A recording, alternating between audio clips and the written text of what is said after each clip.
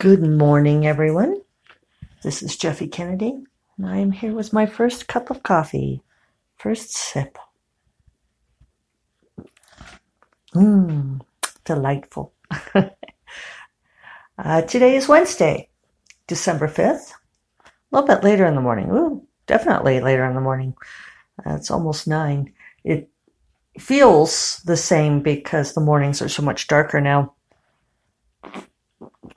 But I'm definitely running behind of my amorphous schedule. I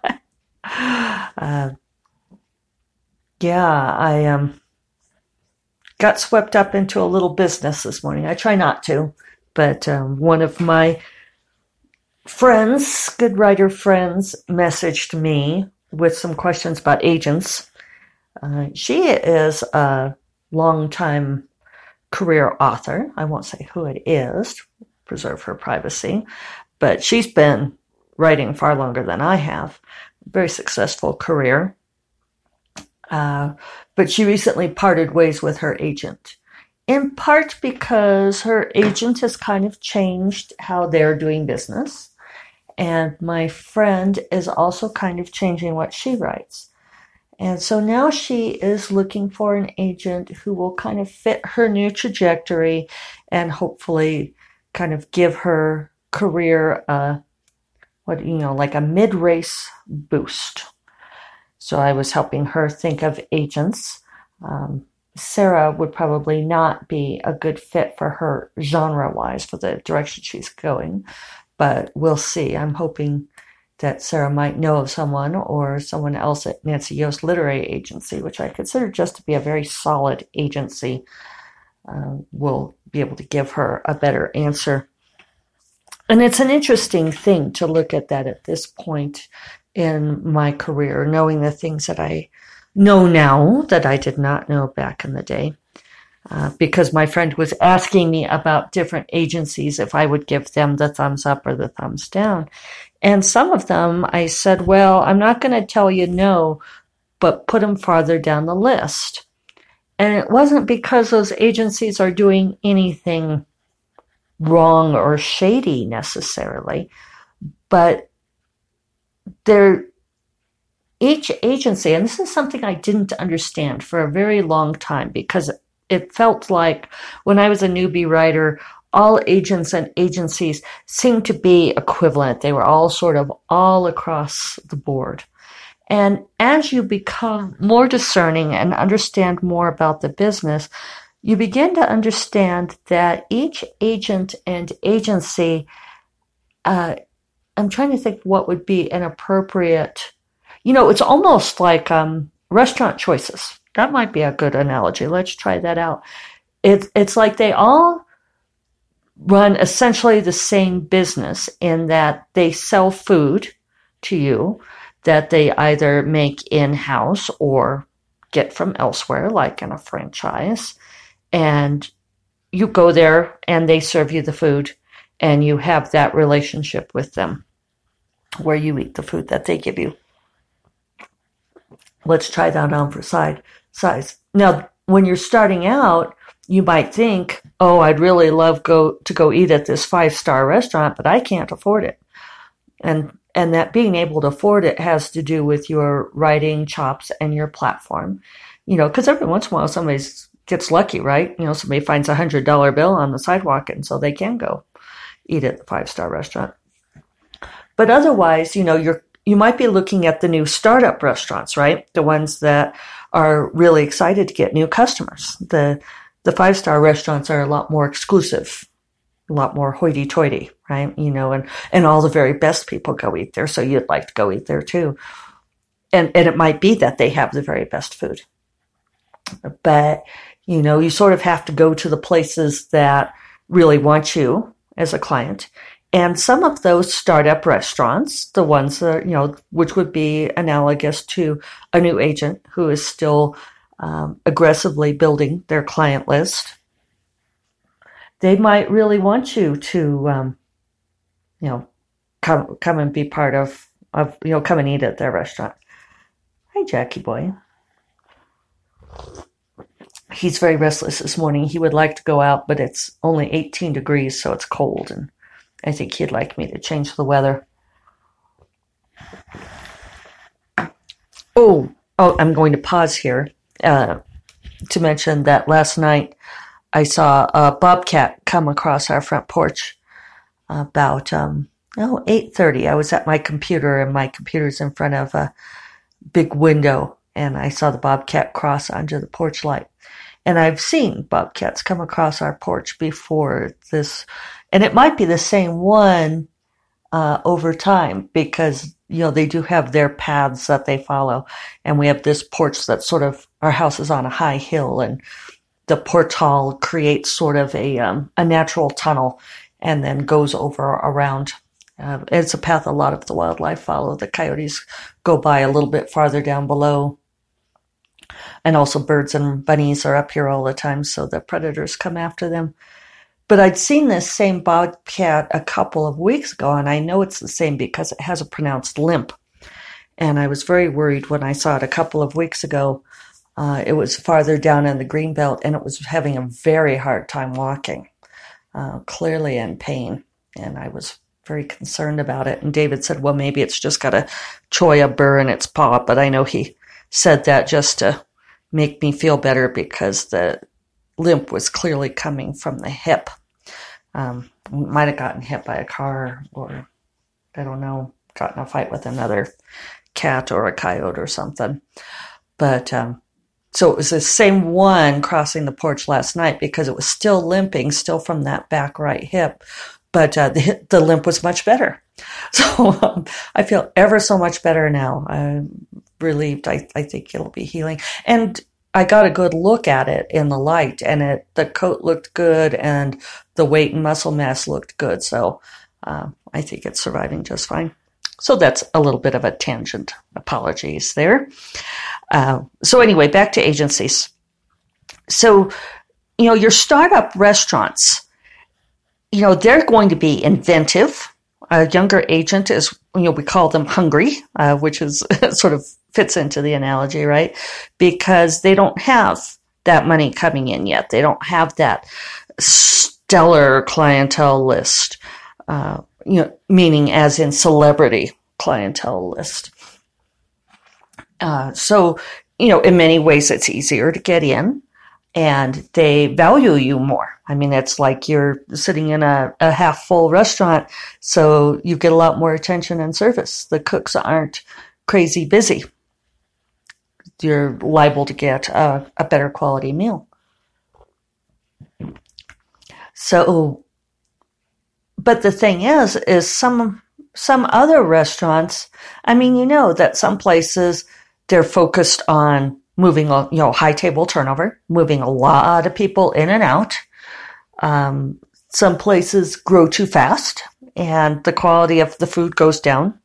Sometimes the ownership changes. Have you guys ever had like a favorite restaurant go through an ownership change? And first what happens is they reduce the menu. They start taking stuff off the menu. They do fewer and fewer dishes, and the quality of the food in those dishes goes down. And then after that, major things start coming apart before they run out of business and close. I've seen that happen a couple times, and it's very interesting. I'm always, worried when a favorite restaurant changes hands or changes management. But as soon as I see them starting to reduce the number of items on the menu, I know that's going to be the kiss of death. It's just a bad sign. So you could extend that analogy to the agencies, that if you start having agents who are doing less for you, offering less, cutting services, not having time for things, that can be a sign of a problem. Maybe not the same as in the restaurant business, not the same kind of symptom, but still problematic. So it's a balance. Hi, Jackson. He's going to come over on my lap here. Be careful.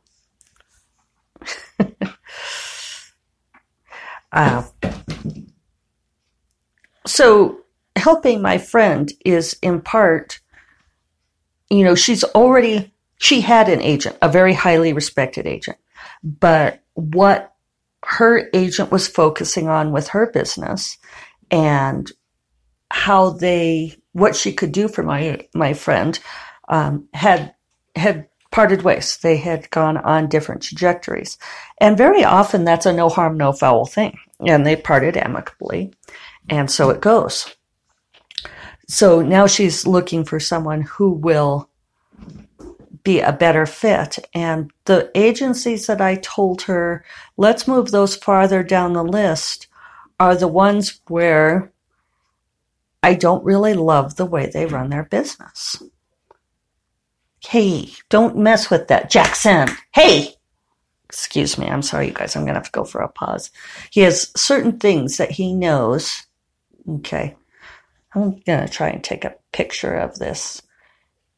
Well, he's moved away, but he loves to get, you're going to get a nice view of his behind. He loves to get this little fairy that I have hanging over my desk, and I do have it hanging too low. It's the girl in the orange skirt. And so he knows that if he tries to get that. So I'm sorry I shouted in your ears. I apologize. That was a reflex. Bad cat. He's pulled her down once before. So we're not going to, and she was kind of expensive too. So anyway, that's a way of looking at business. And you don't always recognize these things until you get more experience, unfortunately, or unless somebody can tell you. But one thing about being part of Nancy Yost Literary Agency, and I very much wanted Sarah to be my agent. I didn't have a strong opinion of Nancy Yost Literary Agency, except that I knew that they represented authors I admired, and that's a very good sign. I knew that Nancy represents Ilona Andrews and Beverly Jenkins, among others, and I think that they have good careers. You want to look at how the agency is managing the author's career, because an author can write decent books, but a lazy agent will let them get locked into writing for one house or doing essentially the same thing over and over again. Whereas a well-managed career, you could see the growth and the diversifying. Nancy Yost Literary Agency, or NYLA, as they call themselves, is just a really solid team. And there's a lot of attention to detail. Nancy Yost has been in the business a very long time, and you can just feel the professionalism, for lack of a better word, of how the agency does things. Nancy pays a lot of attention to what goes on, even with the agents underneath her. I wanted to say junior agents, and that's not fair because, like, Sarah's a senior agent. But I had reason to discover recently that Nancy picked out a detail on something, which meant that she was paying attention to what was going on with my stuff too.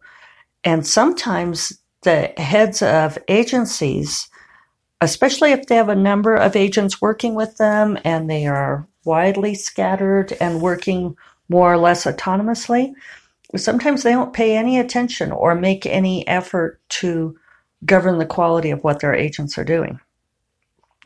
You could probably think of corollaries in the business world to that, that there are, if we go back to Jackson, hey, now he's up on top of the bookshelf. If you go back to the restaurant corollary, it just occurs to me that you get cat wrangling no matter what. Warm weather, cold weather, there's always cat wrangling. That's just, it's a feature, not a bug of this podcast, right? So if we go back to the restaurant corollary, there are good managers who pay attention to every detail of the operation and know what the servers are doing and what the cooks are doing and what the bussers are doing, and maybe even the parking valets and so forth. And then you have a restaurant manager, who like maybe stops in and takes a look around and leaves again, or doesn't even stop in for weeks at a time. And you can feel the difference in those businesses. And if you have a really great team, if the restaurant's running smoothly, maybe the manager doesn't have to stop in every single evening. But, problems come up, and it is incumbent on the person who runs the agency to pay a lot of attention to what goes on. And if that's not happening, then that's, I think, can be a problem. So anyway, that's a very long foray into what was going on with my friend. So I answered some questions for her, sent her some emails, weighed in, and I'm really excited for her that this will be a good boost for her and get things really fired up again. I also had to deal with some SFWA business this morning, which I can't detail, but has to do with some board activity and debating issues. And it's always some things I feel like I have to weigh in on earlier than others. Oh, excuse me. A little bit of a hiccup there. And then I got to talking with Kelly Robson, who is also on the SFWA board, and we debated a couple of details. So, all of that just, kind of took up a little bit of time, and I ended up running later than I planned and sitting down later than I planned, and so it goes on some days. I did get my word count on Sorcerous Moons yesterday. I should be closing in. I don't think I will hit midpoint today. Midpoint's going to be somewhere around what I think I figured something like 27,500. And I think I won't quite get to that today, but I might get to it tomorrow. So I think, things are moving along reasonably well. I did get to finish. That was Jackson jumping down from the bookshelf. He would just get glared at you guys. He glared at the phone and the microphone because that was clearly your fault for being in his way. So sorry, that probably sounded like a big clump. He's not sorry. He's more annoyed than anything else. I did try to let him out before I started talking, but no, he was having none of it. So, I think Sorcerous Moons is moving along. It's not feeling fantastic at the moment.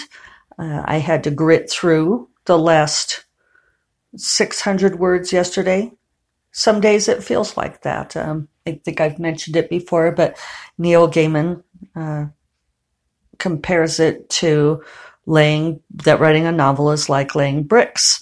And, you lay down the bricks one by one, and you extend the road, to get from point A to point B. And some days it really just does feel like, some days you're skipping along the road and singing off to see the wizard and everything is glorious. And there's fields of poppies. I'm seriously mixing metaphors now, right? And other days, you're kind of on your hands and knees fitting one brick against the next. And I think what's really salient about, one reason that it stuck with me, what's salient about what he said is that when he goes back and reads the books, he doesn't remember which days were the laying brick days and which ones were on the hands and knees and which ones were skipping along and singing in fields of poppies. And that's very true for me too. I often hear people give the advice, say things like, well, if you're bored, the reader will be bored too. And I think that's just absolute nonsense. The two are not correlated. Sometimes writing is boring. Sometimes it feels like you're on your hands and knees, blistering your fingers on bricks. And that has nothing to do with the quality of the story or how the eventual reader experience will be. It's just that sometimes, writing a novel is work, and so sometimes it feels more like work than others. So on that note, I am going to go get to work. I hope you all have a wonderful Wednesday, halfway through the week.